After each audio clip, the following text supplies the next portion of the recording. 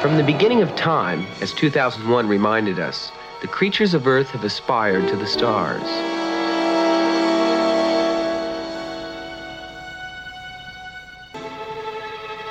The modern era of special effects begins here, with Stanley Kubrick's 2001, A Space Odyssey. The year was 1968. The film challenged and inspired a new generation of special effects artists. He would tell me the last couple of years of his life, when we were talking about the form, he kept saying, I want to change the form. I want to make a movie that changes the form. And I said, well, didn't you do that with 2001? To see somebody actually do it, to make a visual film, was hugely inspirational to me. If he did it, I can do it.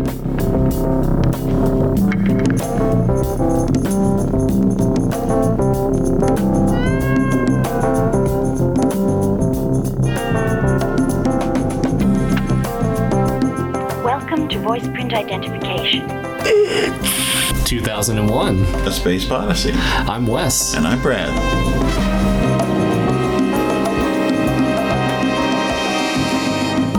Thank you. You are cleared through voice print identification.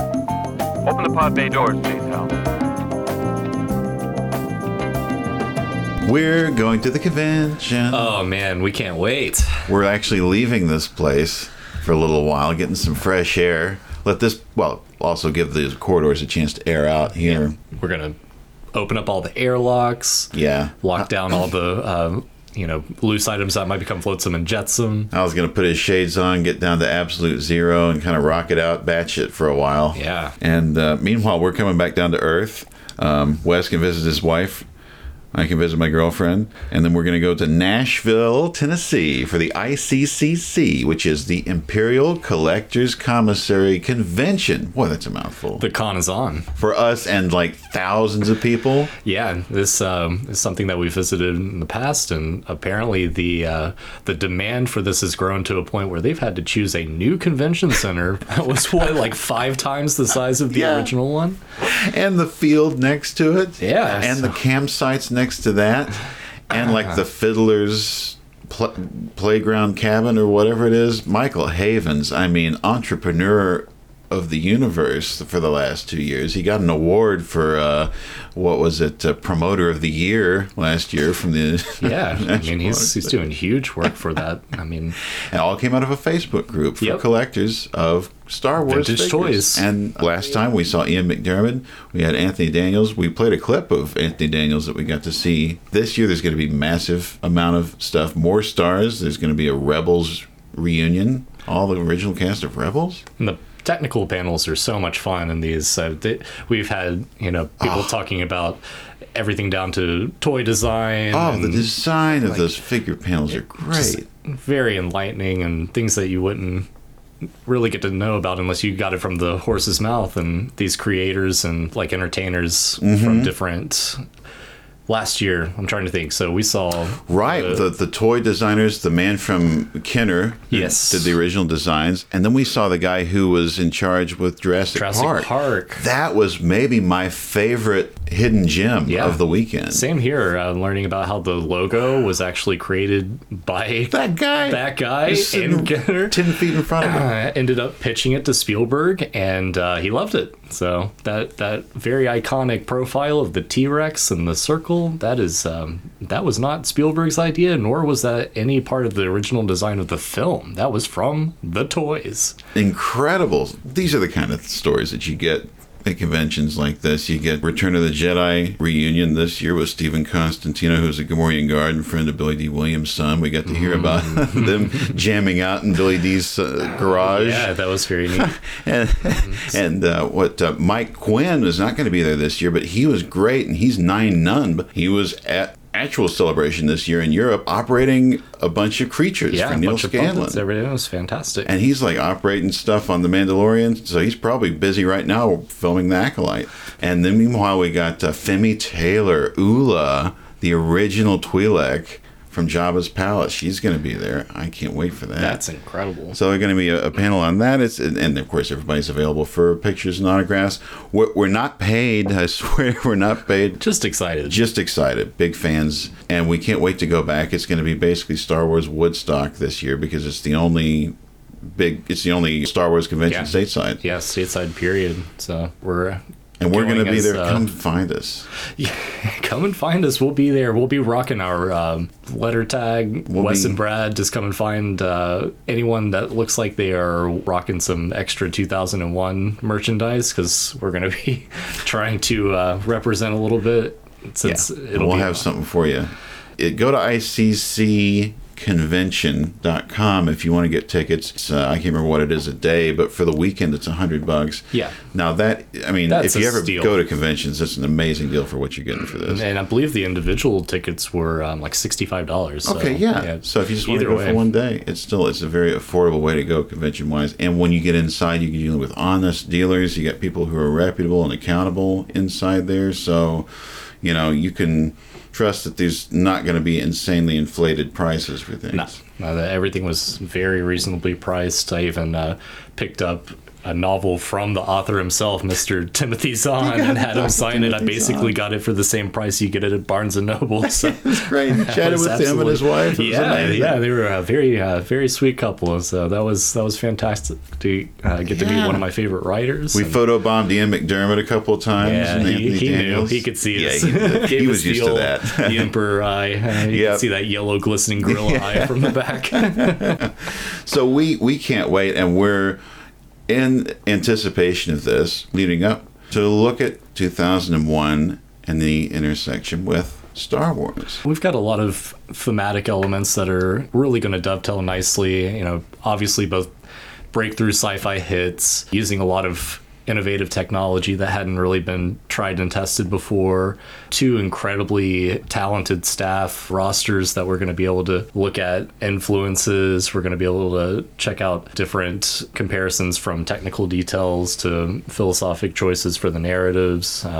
Just going to take a step back and see what they have in common, what they don't. We've reached a point narratively in 2001 where we can take a breather now that all but one of our characters have drawn their last breath. We're going to take a breath and look at one of our other favorite things in the world, which is Star Wars. Yeah, I believe in even some of one of our earlier episodes when we talked about films that may have got us to 2001, and I especially remember Star Wars being one of the foremost, not only sci-fi film, but just cinematic experience for me when I was a kid. So growing up with that, and then getting into heavier material like The Abyss, like Terminator, and eventually 2001. So really we're looking forwards and backwards and forwards, and backwards and forwards, backwards and forwards, backwards and forwards. First we're going to talk about the influences that 2001 had on Star Wars and the makers.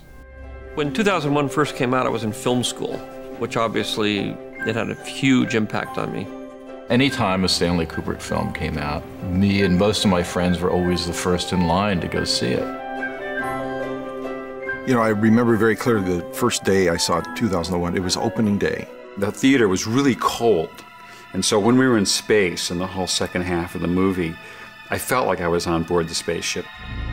Everybody that I know now that has gone on to get awards and accolades were at that time just kids just starting out. And 2001 was the picture that just ignited the spark. I was blown away by it, just like everybody else. They weren't trying to convince me this was happening. They were showing me what it was like. That, George Lucas and Steven Spielberg, were sitting in the theater a few years older than us, just going, oh, I get it. It was like being touched with a lightning rod. From Howard Kazanjian, A Producer's Life, by the great and powerful J.W. Rensler, who will always be with us. And we have on page 76. Now, if you've read, this is a great book, co-written by Kazanjian with Rensler. And Kazanjian went to USC and was in the same class as Lucas. Okay. So before he came on to Empire Strikes Back, and we had the opportunity to go see Raiders of the Lost Ark in the theater a few days ago. Cinematic experience. I've seen that film so many times, but it was like seeing it for the first time. I mean, that's Kazanjian's masterpiece calling card, if you ask me as a producer. At the time he met Coppola, Lucas was dating Marcia Griffin. Kazanjian was right there at the forefront when George was dating Marcia, soon to be Marcia Lucas, who would win an Oscar for Star Wars and would at least be nominated for works with Scorsese, Taxi Driver, and maybe New York, New York.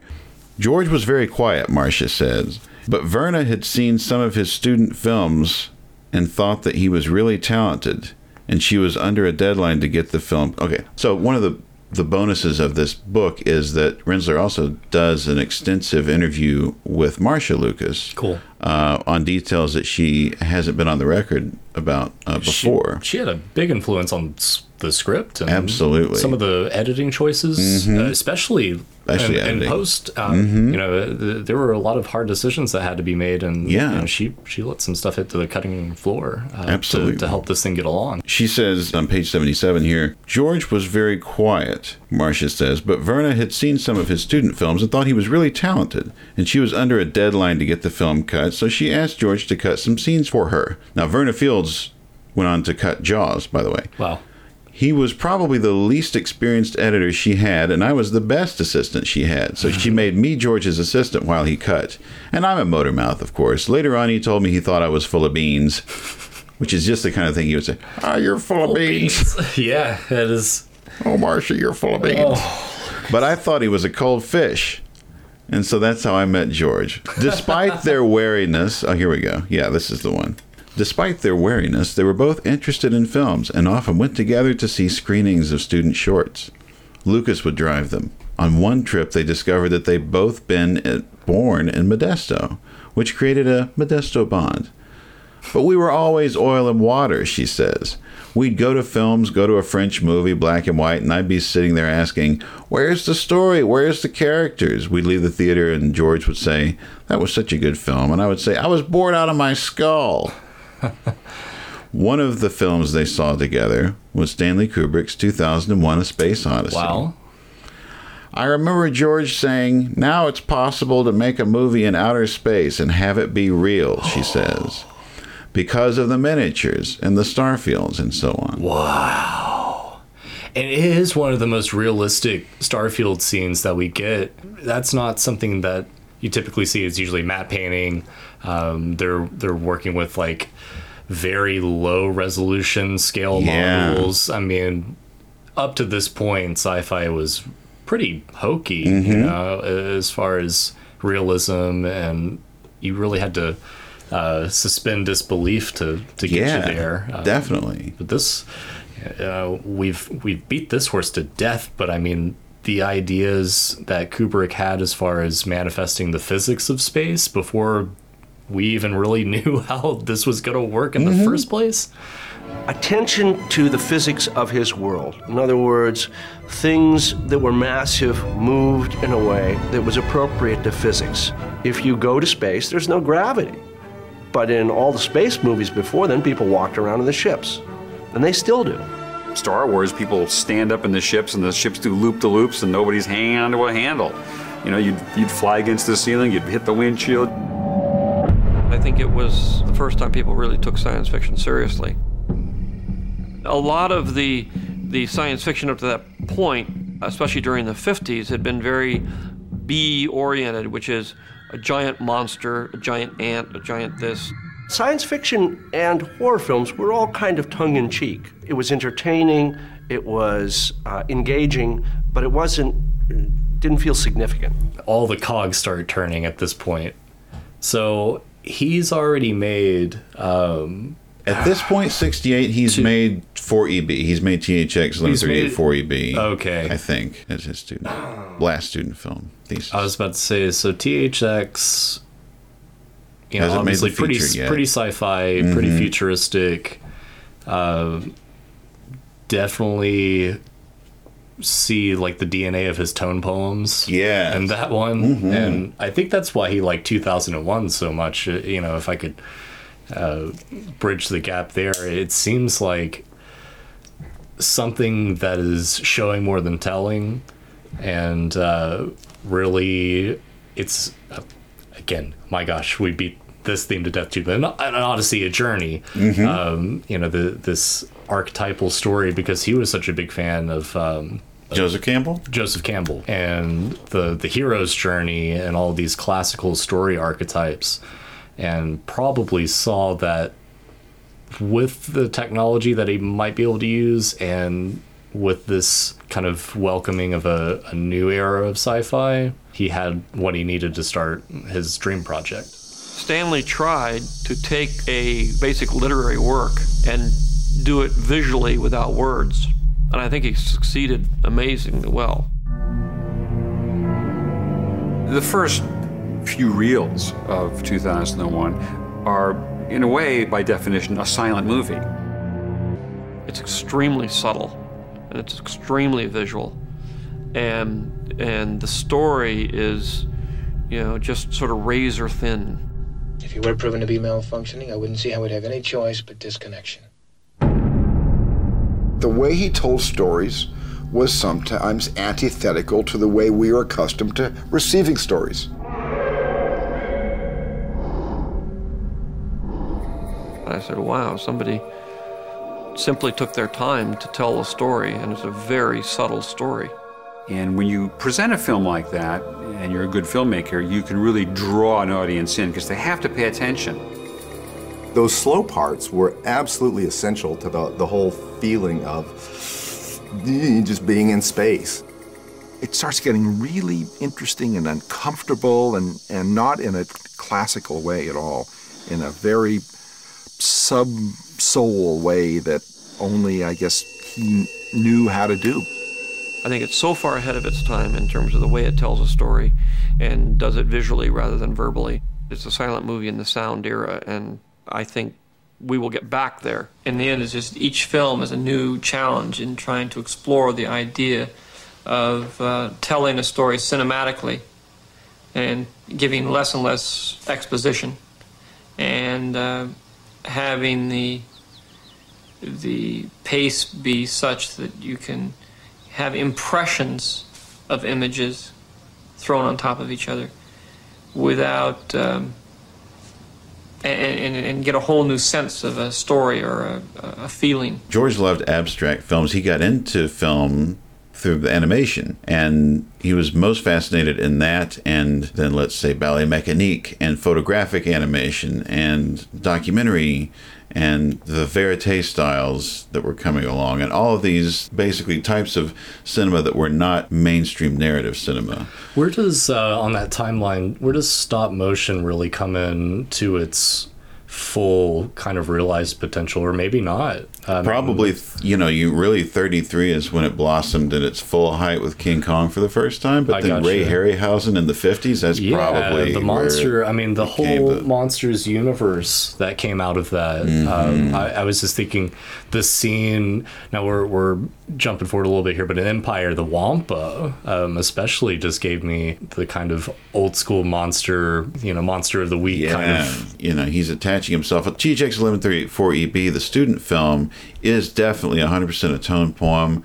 The feature, THX 1138 with Robert Duvall, has more of a narrative structure overall that's over 80 minutes, but it's definitely still a pretty abstract feature, wouldn't you say? Yeah, absolutely. The idea of the show don't tell that you were saying, that visual impact is, and the juxtaposition of images is definitely up his alley. And thinking about then what you're saying with the stop motion, why did we have the ending we have of 2001? It's because they couldn't lick it. They could not master a final alien intelligence that looked worth a damn. No. With stop motion that they tried, and with the inks and swirling water and all that. It would have undercut the whole film on a design basis, because at that point we were seeing our mind's eye. Woo! Totally built up way beyond what they could deliver. Yeah.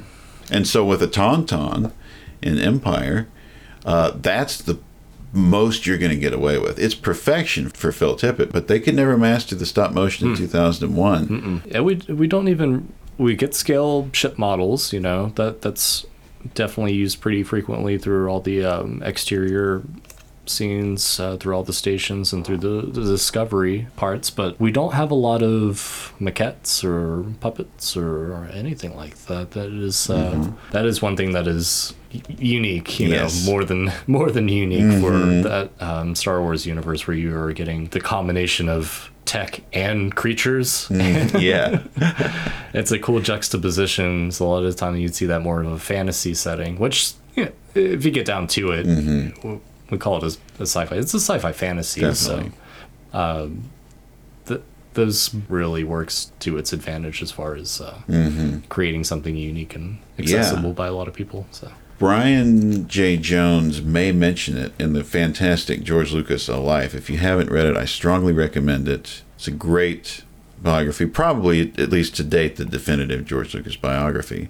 But there is a point where Star Wars becomes a hero's journey, right? Because before then it's Flash Gordon. So George Lucas goes from THX 1138 utter failure to the greatest hit that had ever happened in independent cinema, American Graffiti. You know, it's like the greatest per dollar spent per dollar made back of all time. You know, I was kind of thinking it was like a thematically American pop at the time film, but was it received?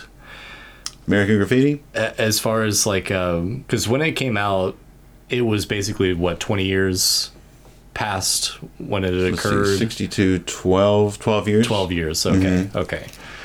So I'm wondering if, if it was like a vintage nostalgic kind of thing for people, and the Americana and like the kind of pulp of that, you know, that really worked. That's something that a lot of people could have connected with and reminisce about. But because it was a smash, and probably for people our age, it would be, you know, like making a movie about the late 2000s, you know, so it would have that same sort of reminiscence of, wow, that wasn't long ago, but damn, I remember that kind of youth. Yeah, cool. It obviously clicked with audiences. It was a big moment for me because I really did sit down to myself and say, okay, now I am a director. Now I know I can be creative in a way that I enjoy. One day we've been standing around Mel's diner, and I said to George, what do you think you want to do next? And he said, well, I like science fiction. The advances Kubrick made, I want to apply that to Buck Rogers or Flash Gordon kinds of movies, like a movie serial. Combine that with 2001 special effects, but the ships go real fast. And that's kind of all he said. That was about all I had. I don't know, he's really good at making connections to people, despite the subject matter. And I think THX may have alienated people just because of the lack of dialogue, the lack of exposition. Yeah. And it is a downer.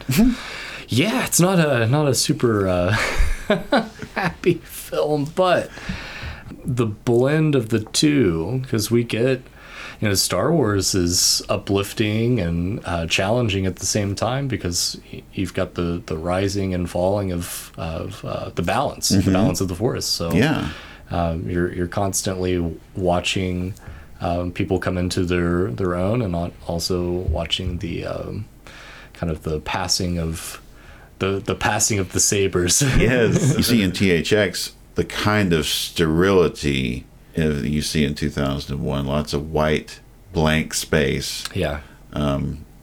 It's jumpsuit life, you know. But even worse than that, it's barefoot. You don't even have shoes. Can you imagine? But other than that, you could definitely cut scenes of THX together with exterior shots of spaceships from 2001. It worked and just fine. Trick somebody into thinking that there's a those are spaceships inside a spaceship. But when you get to Star Wars, writing Star Wars was a process that had been germinating since youth, and then through college and American Graffiti. It was finally time to make this thing happen. It was Flash Gordon. He wanted to do Flash Gordon. He tried to get the rights to Flash Gordon. Thank God they turned him down. Yes. You know, I remember having lunch with George at the Palm Restaurant in New York, and he was very depressed because he had just come back and they wouldn't sell him Flash Gordon. That's right. Yeah, I remember and he that. says, well, I'll just invent my own. What a limitation had you gotten Flash Gordon, I wonder. Yeah, I'm glad they didn't give it to me, because... You finished the script, and I remember you gave it to me. Yeah. I thought it was terrific. And then you totally changed it. And I kept saying, well, why are you changing it? If you want Flash Gordon, you know, Brian Blessed can take care of it. Gordon's alive!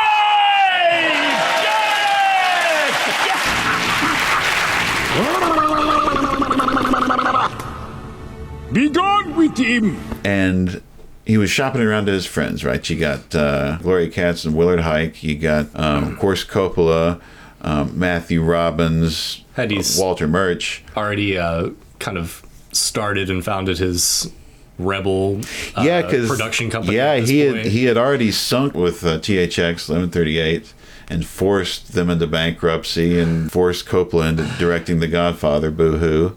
Bless his heart. American Graffiti was really done as a bet with Francis, who we had, because of THX, American Zoetrope went bankrupt, and we were all forced to go out and get real jobs. And, well, Francis was anyway, because I couldn't get a real job. So he went off to do The Godfather. Thank God THX was a flop, I guess, too, because who knows? We wouldn't have had a lot of these other things. And that period was it's open season. It's blue sky. But what you going to do? Like, you're shopping around to the friends. The friends like, I don't know what the hell you're doing. This is like comic book stuff. What's your theme? What's your point? Somewhere in that Brian J. Jones book, I'm pretty sure there's a point where you see this becomes, Joseph Campbell, Hero's Journey, and he actually applies the story to that, and we actually get the juice and the meat. This is where we get the initial story of Star Killer. Yeah. Right? And some of the early McQuarrie art that we get for that is inspiring. Like, it is absolutely wild. Yeah, this is high fantasy sci-fi at this point. This is not quite culminated into the used world, lived in, relatable, put together universe that we're used to. Yeah, definitely not. We will see that because of the people that ended up working on it. But at this point, if you end up in 2001 through Bowman's eyes as your point of view character, he and Luke Skywalker do share one pretty important thing, and that is optimism or perseverance. I don't know. Is it one or the other? Is it both? Or is it just the will to live? Luke doesn't become a hero. He's forced into it. He's forced into it, but even though Bowman had already established himself as a competent everything pilot, much more experienced going into this. But they both are forced into a desperate situation, and they both transformed and improved and to a certain degree evolve from this situation. So that's a big anchor point, because you go from, it happens early on in the original Star Wars film, where obviously the Lars Homestead is attacked by the stormtroopers searching for the Death Star plans and the droids. Well, 3/4 of the way in 2001, Bowman's confronted, his family's being attacked, his home is being, put into a situation where he's not really able to live there, and but he is forced to take action, and he does. And they both have to rely on instinct at the end of the day. Everything else, throw it all away. Yeah. All you have left is your training and your Bowman's natural heart. instinct, and your powerful link to the Force. So, and that also is a connection to keep moving forward. Bowman could have, just sat there in the pod and decided not to go anywhere and just starve. What are you going to do? Sure. So they both end up taking the first step into a larger world, not knowing where they're going to end up, and they both end up somewhere they could never possibly have imagined their wildest dreams. And maybe can't even understand at the time, can't comprehend at the time, in the case of Bowman? Would you also say that maybe there's a Plato's cave effect going on? Because Luke, there's no going back from becoming a Jedi. Even if he were to have renounced the Jedi Order, he's not going to go back to that same state. Once you were enlightened and worldly to a certain point, you can't go back into the innocence you once had. Dave has been transformed into an entire other living being by the end of the film. There's no going back from that either. Nope. In Star Wars Insider, issue 93 from May of 2007, Dan Wallace interviews Robert Watts, the production supervisor of Star Wars and Indiana Jones, and who was also an associate producer on 2001.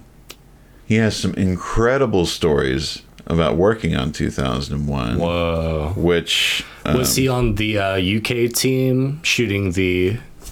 he was on the UK team. Okay. Get this. He was on Thunderball. Oh, cool. And he came off Thunderball and got a call from Victor Linden. No. The one and only Victor Linden, who's the guy that came into the studio and said, why doesn't Hal just read your lips?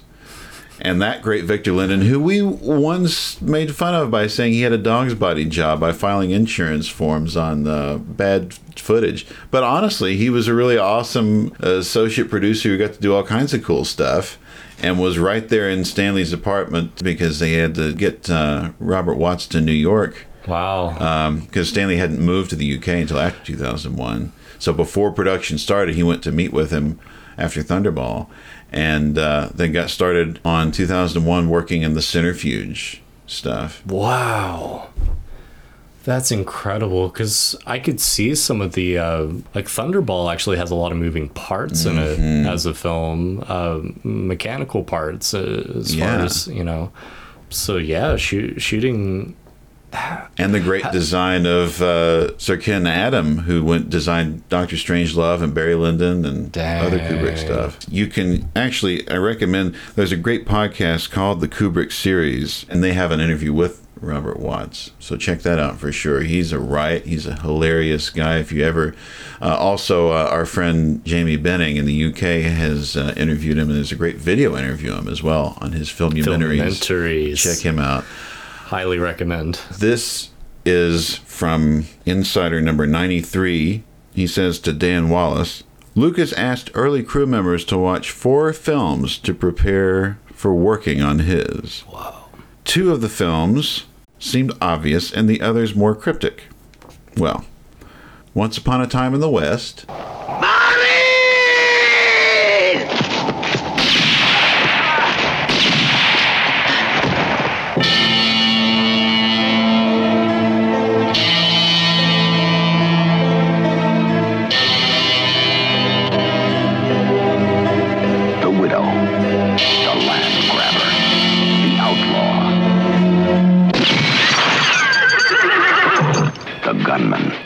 Sergio Leone. Silent Running. Really? Nice. So Douglas Trumbull. Meet the almost human drones, amazing companions on a journey beyond the stars. The man has a full house and he knew it. Now how about that?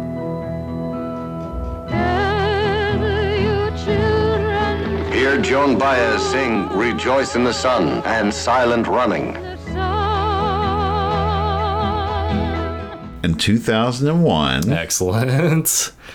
And finally, to round them out, Satyricon. What? So you got to put a Fellini flick in there. Oh my God. Out of left field.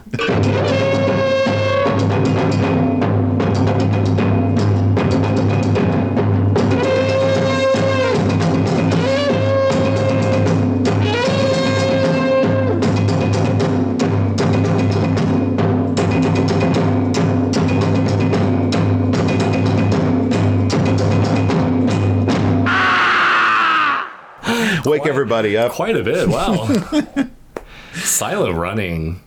That's something that we should there's some definite explore influences. into. Because that was Trumbull's answer to 2001. I was about to say, because it doesn't have the inspiration of design that 2001 does, but the story is fantastic. And of course, the effects are impeccable. Oh yeah, they're great. They're great. But you're right. The actual design, it is, I guess, more of its time than timeless. The deployment of those designs, because 2001 feels like the iPhone of sci-fi cinema. Like, you can't go anywhere. No, it's just like user friendly. You can get right in. Everything is seamless. But there was a lot of design that went into to make those seams go away, and those all those little bezels become non-existent.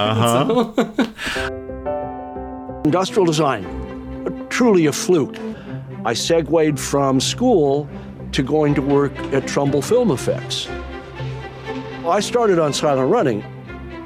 I drew designs for the ships, then built the models for the ships, and then photographed the models for the ships. It was an intense, immersive education. Coming to work was fun. Then I was approached by Gary Kurtz, who was a producer for George Lucas, and he wanted to talk about the visual effects for a movie.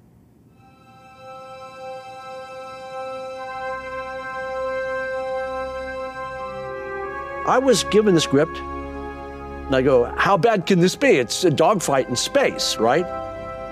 I mean, Silent Running is, all right, this is not an insult to anyone who loves Logan's Run. Logan's Run is a very interesting movie. Logan's Run.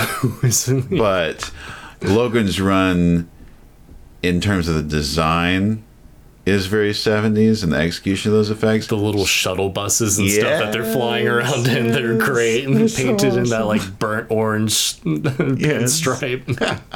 It's a fantastic aesthetic. I love it. It dates itself. Does date, dates itself. I mean, if you pick out any of the design elements that are going to date 2001, I mean, it's really just some of the computers. That's really, I mean, they have tablets. They have like video calls. Yeah. I mean, this is not.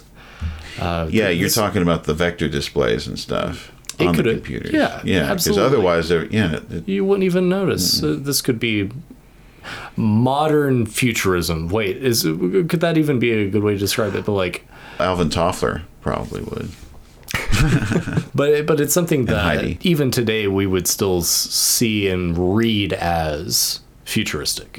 You would, and that's an interesting balance to get, because it's internal futurism. The fact that we haven't hit 2001 is, like, some people like to think of that like as a sarcastic point, but they're kind of missing the point, because it would have been a failure. Kubrick would have felt that it would have been a failure if 2001 had surpassed 2001. If we were looking back on the film as dated, then that was, he was not intentionally trying to give us an extent of, okay, at 2002, the world will start to shift beyond what I'm projecting right here, according to these tea leaves. Like if ChatGPT-4 were out in 1970. Yes, because two things I would say aesthetically from Silent Running that are undoubtedly in Star Wars are the designs of the ships and the execution of that. He tried to get Douglas Trumbull after his incredible success in 2001.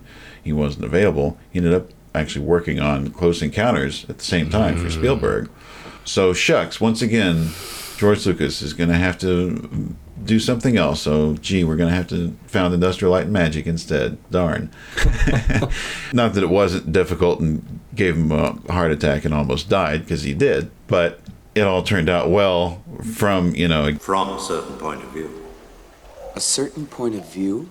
The proprietization of ILM, where they were able to do all this stuff in-house, it freed them up so much to a point where, creativity was really the only boundary. Yeah. And that's so rare for films that are being monitored by, primary production companies that are looking at budget and time and it's not really an artistic thing for them. It is purely a budgetal thing. And that's why some of those companies are still around today. I mean, quite honestly, we may be getting lackluster film out of some of these companies. But what ILM did was really, it like you said earlier, blue sky, you know, there were no longer, within reason, design boundaries. So they were able to bring in a team of individuals that had a lot of creativity, didn't have that kind of let's make this efficiently and cheap as possible, but they really let them try out multiple designs, multiple applications, and that's why the film holds up so well today, I think, is when you're able to put that much time into development, into the actual costumes, the creatures, the ships. I mean, that's another thing that 2001 and Star Wars 1977 have very much in common. The amount of design that went into them, the time was well invested. And the logic of those design to an instant recognition. Like, you can see the thought process of how everything works. Yeah. It doesn't really rely on a lot of previous sci-fi where you just have to suspend so much disbelief at that point to make those super shiny, weird tubular ships able to go. Now, when you look at the Discovery, you see all these different engines and parts to the ship that are recognizable, like in maybe like large, heavy ships, like naval vessels, and you see some design elements from like submarines, and all kinds of real craft, and it kind of explains visually how these are able to travel through space or operate in a futuristic fashion as far as like pressure sealed doors and bulkheads and all that stuff. That's all submarine technology that we've had for 50 years at that point, which is very interesting. 50 years, 30 years, age that back a little bit, but you're thinking, okay, so he's showing this to his crew, not being able to get Douglas Trumbull. Here's what we want it to look like with these two films that Douglas Trumbull has done. But that's not 100% true, because he does have sitting in the back Colin Cantwell, our great effects maestro, who was in charge of, among other things, making ships and also the Jupiter monolith sequence. He was the one responsible for the cardboard cutout monolith. And the giant cigarette pack. and he designed starships for Star Wars and built ships for Star Wars. In Colin Cantwell's original concept model, of course, it has the long nose, just like the real X-Wing had. But we were also amused that the body of that is actually a dragster body. That's what makes that long nose, you know. Yeah, we changed quite a bit from the concepts for the X-Wing. And one of the reasons was to make it look stronger, but also it had to contain motors for the ship to go into an X. The Y-Wing was featured in some of Ralph McQuarrie's early concept illustrations. Kind of harkens back to the P-38, you know, the two fuselage fighter plane of World War II. Colin Cantwell did the concepts to get the idea across of the basic look and feel of all the different fighters and ships. I think the Y-Wing particularly is an interesting idea, an interesting ship. It reminded me a little bit of a 57 Thunderbird. It had kind of a sleekness to it. As we worked on it and added details to it, it took on more of a kind of a cobbled together hot rod look. At the same time that I started doing the storyboards, we knew that we had to change the design on Colin Cantwell's ships. He had designed a Y-Wing and the X-Wing and the TIE fighters, but they needed to fall into these worlds of the Empire stuff looks like this, and the Rebel stuff looks like this. George always saw the Rebel fleet as essentially hot rods. These guys had acquired this stuff, used, and it was beat up, and they patched it together and supercharged the engines, and they were basically the hot rods. George wanted to use Universe. You know, he didn't want that shiny Flash Gordon look. You weren't supposed to think of it like an incredibly massive piece of aluminum that was somehow floated in and put together. This had to be put together and riveted. Everything had to have a reason, so even if you looked up at close, if there was a box, it had to have tubes that went to a plenum box that then went to something else and had electrical wires that then connected it to something else. It had to have some kind of mechanical connection. And you can see in the same kind of design work there, kit bashing. For some of the minute detail, they were just finding parts from model kits that looked like, this is a mechanical thing, this look good. We called it kit bashing. And we would buy German tanks, airplanes, guns, the World War II equipment just to provide an incredible amount of good parts. We were limited somewhat by the model kits that we could get, because if we had to build 10 X-Wings, we had to find 10 of those kits. So we'd buy these kits by the pound. We certainly did, on the TIE Fighter, we did kit bashing, but there's so many shapes. The multi-spoke thing on the wheel, the ball that isn't totally a ball that goes off into more of a hexagonal side pieces, all of those had to be carved individually. They weren't kit bashed. The kit bashing part of it is the tiny little details. And, we knew that since you had a key light, a la the sun, it would create all these little hard shapes, hard little lines and everything on the shadows. When you look at the Discovery, when you look at the Millennium Falcon, you see parts on there that you recognize, like radar dishes specifically. Discovery could have been a Corellian operation.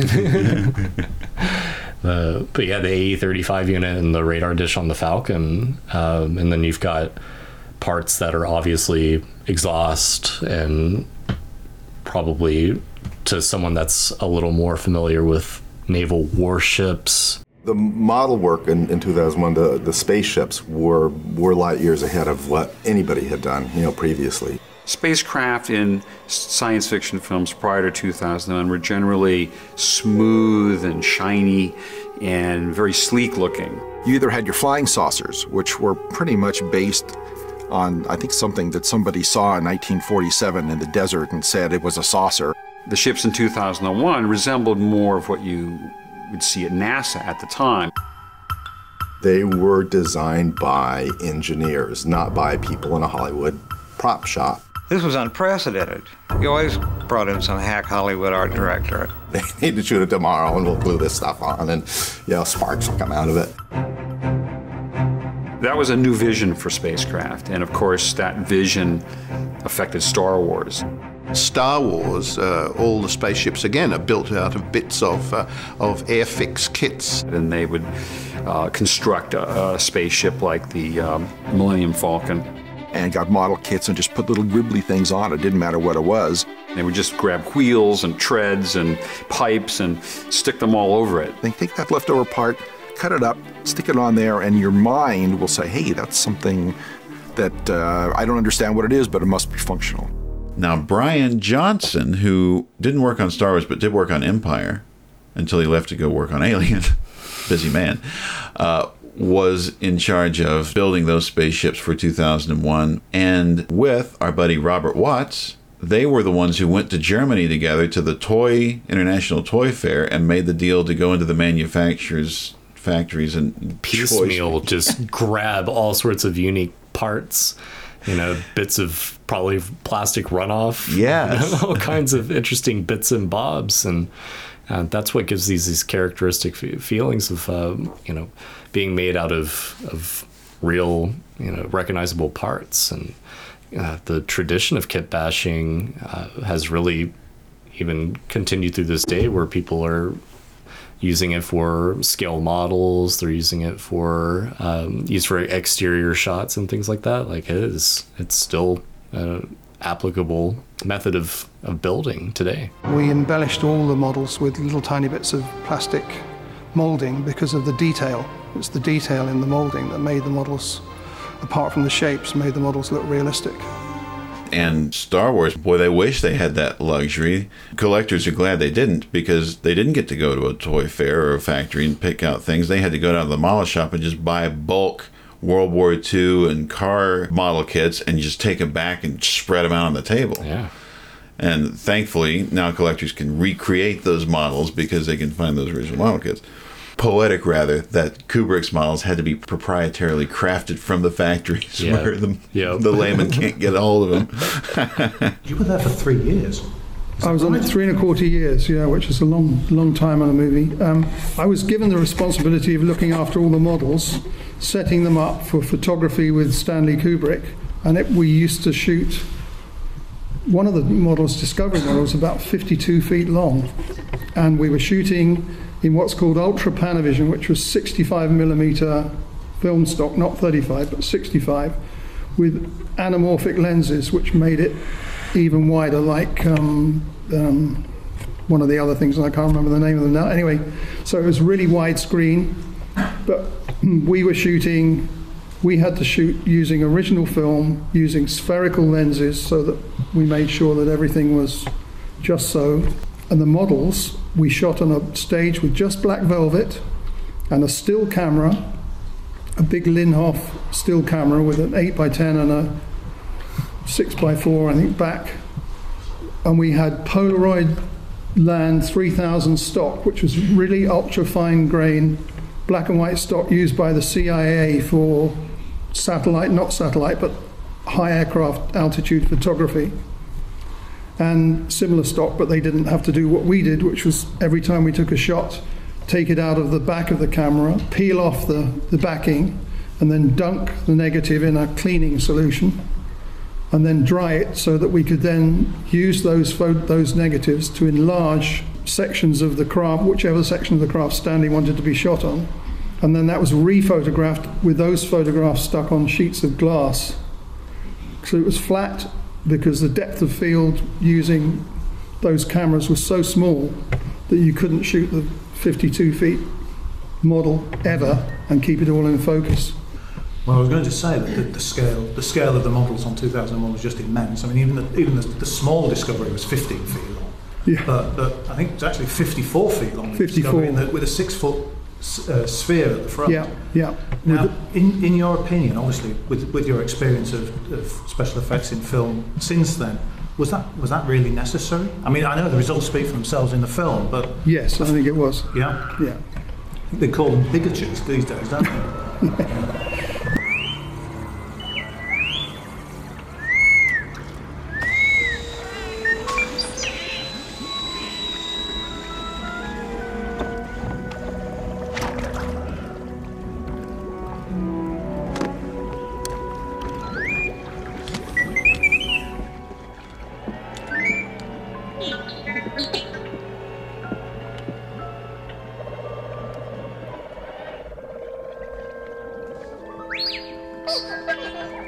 No, RT, you stay put. I'll have a look around.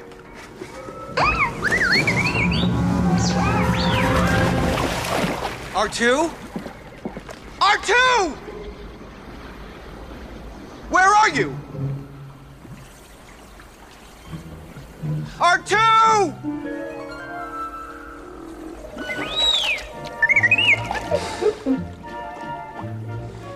You be more careful.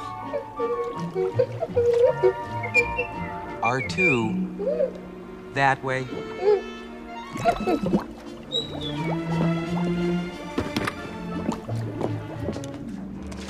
On Empire Strikes Back, when R2-D2 gets spat out of the swamp, my boys tried to do it in England when I was actually out in the States. You can't fire an R2-D2 out of water. It just doesn't work. You'd have to fire it with such force that the thing would either collapse or it just wouldn't work. So out at ILM, I got a tabletop made with an oval hole in it, which was exactly the same diameter as the R2-D2 coming out at an angle. Then one of the R2-D2s that I'd had made, which was a really lightweight one, had a tube inside with about a 5-inch diameter tube, which we fitted onto a ram, which was also just under 5 inches, so that this thing would slide off very easily. And then I used compressed air to fire this thing through this oval hole, but the oval hole had a stretched silicon rubber sheet over the top, and then the whole thing was covered in liquid nitrogen, so that as it fired through, and I had little razor blades on the R2-D2 to cut through the silicon rubber. As it fired through, It would cut the rubber, and the smoke would swirl like water, and there was a tiny bit of water on there as well. And when I was due to do this shot, I was on the stage at ILM, and George Lucas brought in the head of 20th Century Fox, the head of Warner Brothers, Steven Spielberg, Francis Coppola, and somebody else to watch this thing happening. And I had no idea about this. And we had about 5 skins that we could put back over the top if the first take didn't work. What I didn't know was the boy that was making the skins had run out of the correct rubber, and there was one silicon rubber one and the others were a mixture, which was much more pliable and a bit like a condom rather than being a rubber that would just part. And put the first one on, got all the stuff going, everything. We had 3 cameras running at high speed, and there was a net in the corner of the stage. And when I got in the morning, the boys had drawn a huge bullseye in it. They'd put numbers on it with 10 in the middle, 5 in the next one, 3. And they were all having bets on which bit it would hit. And there I was, with this button in my hand, standing behind my back, with all these people from Hollywood standing there watching this thing. Okay, roll the camera, here we go, press the button. Out it came, and it hit exactly where I'd said it was going to hit on the side, which was just a complete guess. And they all turned around and said, "Oh, that looks okay, Brian, well done," yeah, and off they went. What they didn't know was every other take we tried to do failed miserably because it was the wrong rubber in there. If I'd picked any of the other skins. So somewhere up there was looking after me on that day, because I don't think I'd have finished the picture otherwise.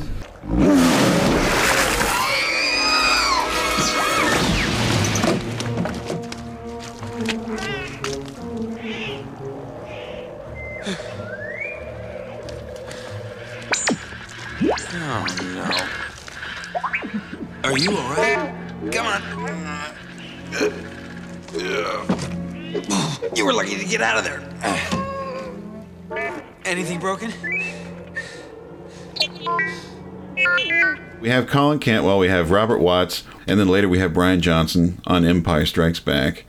We also have someone might be interested in, a gentleman named Stuart Freeborn. Oh, boy. Stuart Freeborn, of course, made our classic ape creatures and was responsible for the designs that may or may not have been so realistic that members of the Academy thought they were real apes and voted for Planet of the Apes instead. Mm-hmm.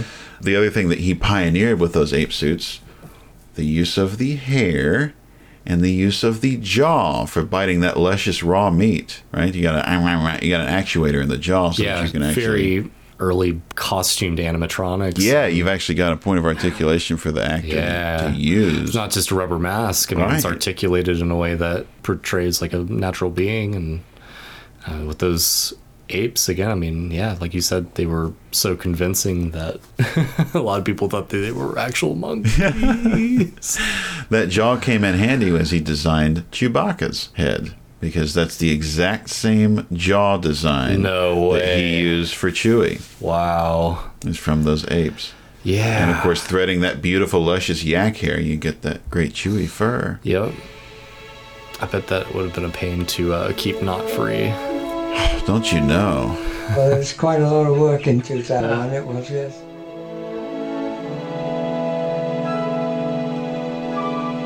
Phony monkey.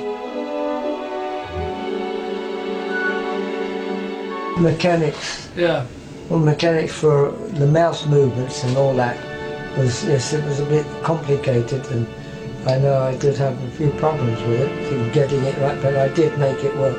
When the mouth opened and then the lips have got to stretch, and it's the consistency exactly has got to be just right, and the foam itself was soft enough to move but firm enough to maintain the shape in parts.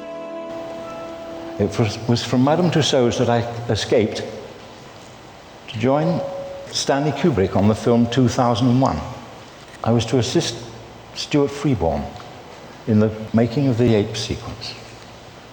I see my time with Stuart as a postgraduate course from a master of his craft, researching ways of working with new materials that have come standard in this day and age. It was an exciting time, not only as a sculptor, but supporting a director in a film that's become a classic. Stuart was normally very secretive about his work. It was he used to practice his own makeups on his own face. When we started on the masks of 2001, there was not much information. Well, nearly 50 years ago, anthropologists had done some work, but there was still no universally accepted image of early man. All we could do was look at things of Ray Harryhausen's, his King Kong, or go to the zoo and stare through the bars. We still had to give the camera something believable. If you look on the original, the only reason that Chewie's mouth was never shut, because in the lips there were reverse magnets. Right. So his mouth never actually closes because you can't, which compensates the jaw as it opens and closes. I think it was Stuart Freeborn's wife knitted Chewbacca's suit. It was a wool knitted suit to which they applied all the hair and things afterwards. And we thought, well, you wouldn't do that today. Why would you bother doing that? There are many more materials and better fabrics that we can use. The truth of the matter is the way a woolen suit moves is absolutely incredible. The way it flexes, the way that it has that weight. So it was not done because they didn't have the right, the sort of materials or better materials. It was done because that was the way to do it. Oh, yeah, and of course then we'll go on to make everyone's favorite pedagogue, the legendary Jedi Master himself, Yoda. George showed me a few original sketches, and I thought, well, that's interesting, but I want something in more depth, you see. And so I looked in the mirror, and I thought, well, something perhaps a little bit amusing about my face. So I modelled something of myself. Now I've got to make him look intelligent. I got this photograph of Einstein and put the Einstein wrinkles in all around. I did a lot of thinking about it, because he's got to be full of subtle action and movements, especially in the face and the body. And I put it all in, what was necessary, and then finally it all worked. I mean, incredible direct from the source harvesting of the crew that George Lucas and Gary Kurtz could as we begin Star Wars. The final two people that we must mention is Gil Taylor, who would go on to contradict George Lucas every day during the shooting of Star Wars and drive him further towards his heart attack and later diabetes. He was also a legendary cinematographer. He was also a legendary cinematographer who filmed Dr. Strangelove. 10 females to each male.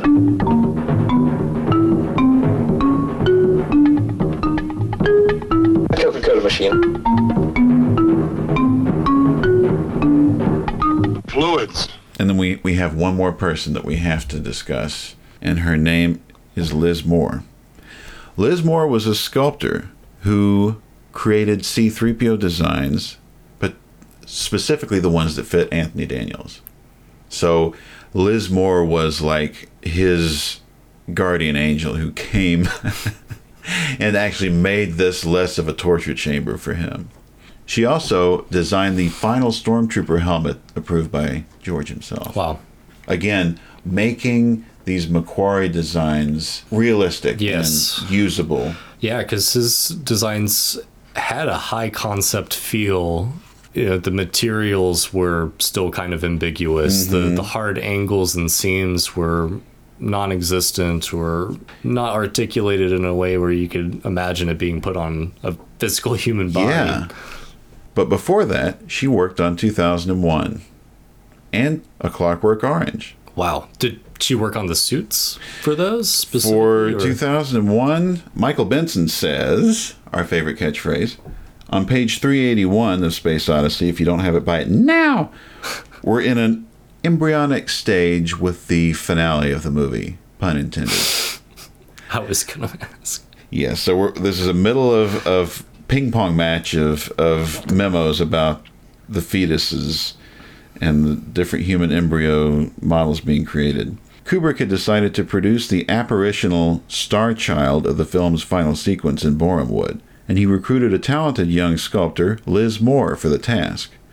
Moore, who'd helped Stuart Freeborn with his man-ape costumes, had already made something of a name for herself as a student by sculpting clay busts of the Beatles.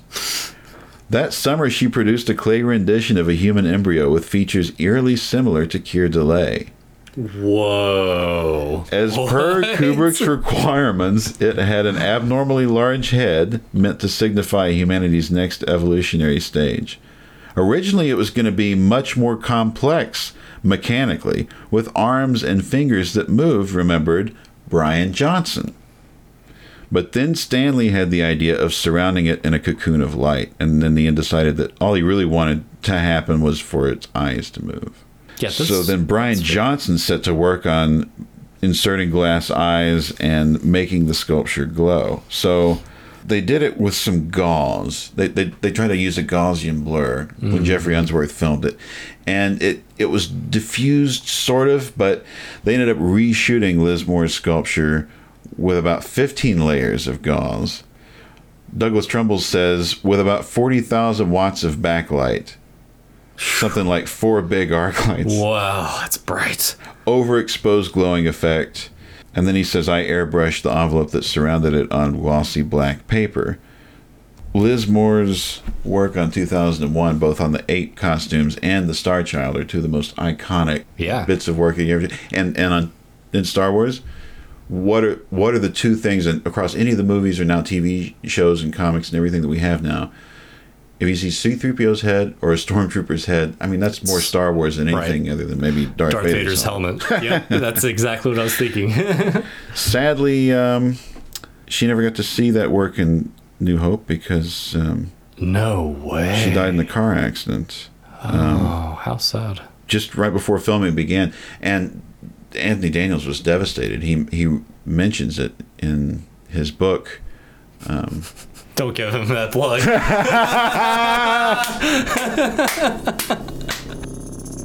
We also take cash. We love you. We're just kidding. Oh, my head. Oh, my goodness.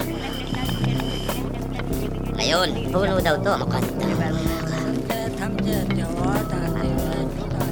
And now everybody, jump into it. Yeah, that's good. And from Clavia Space, this is Wes. And I'm Brad, signing off. Bye-bye. Oh, sorry. Goodbye.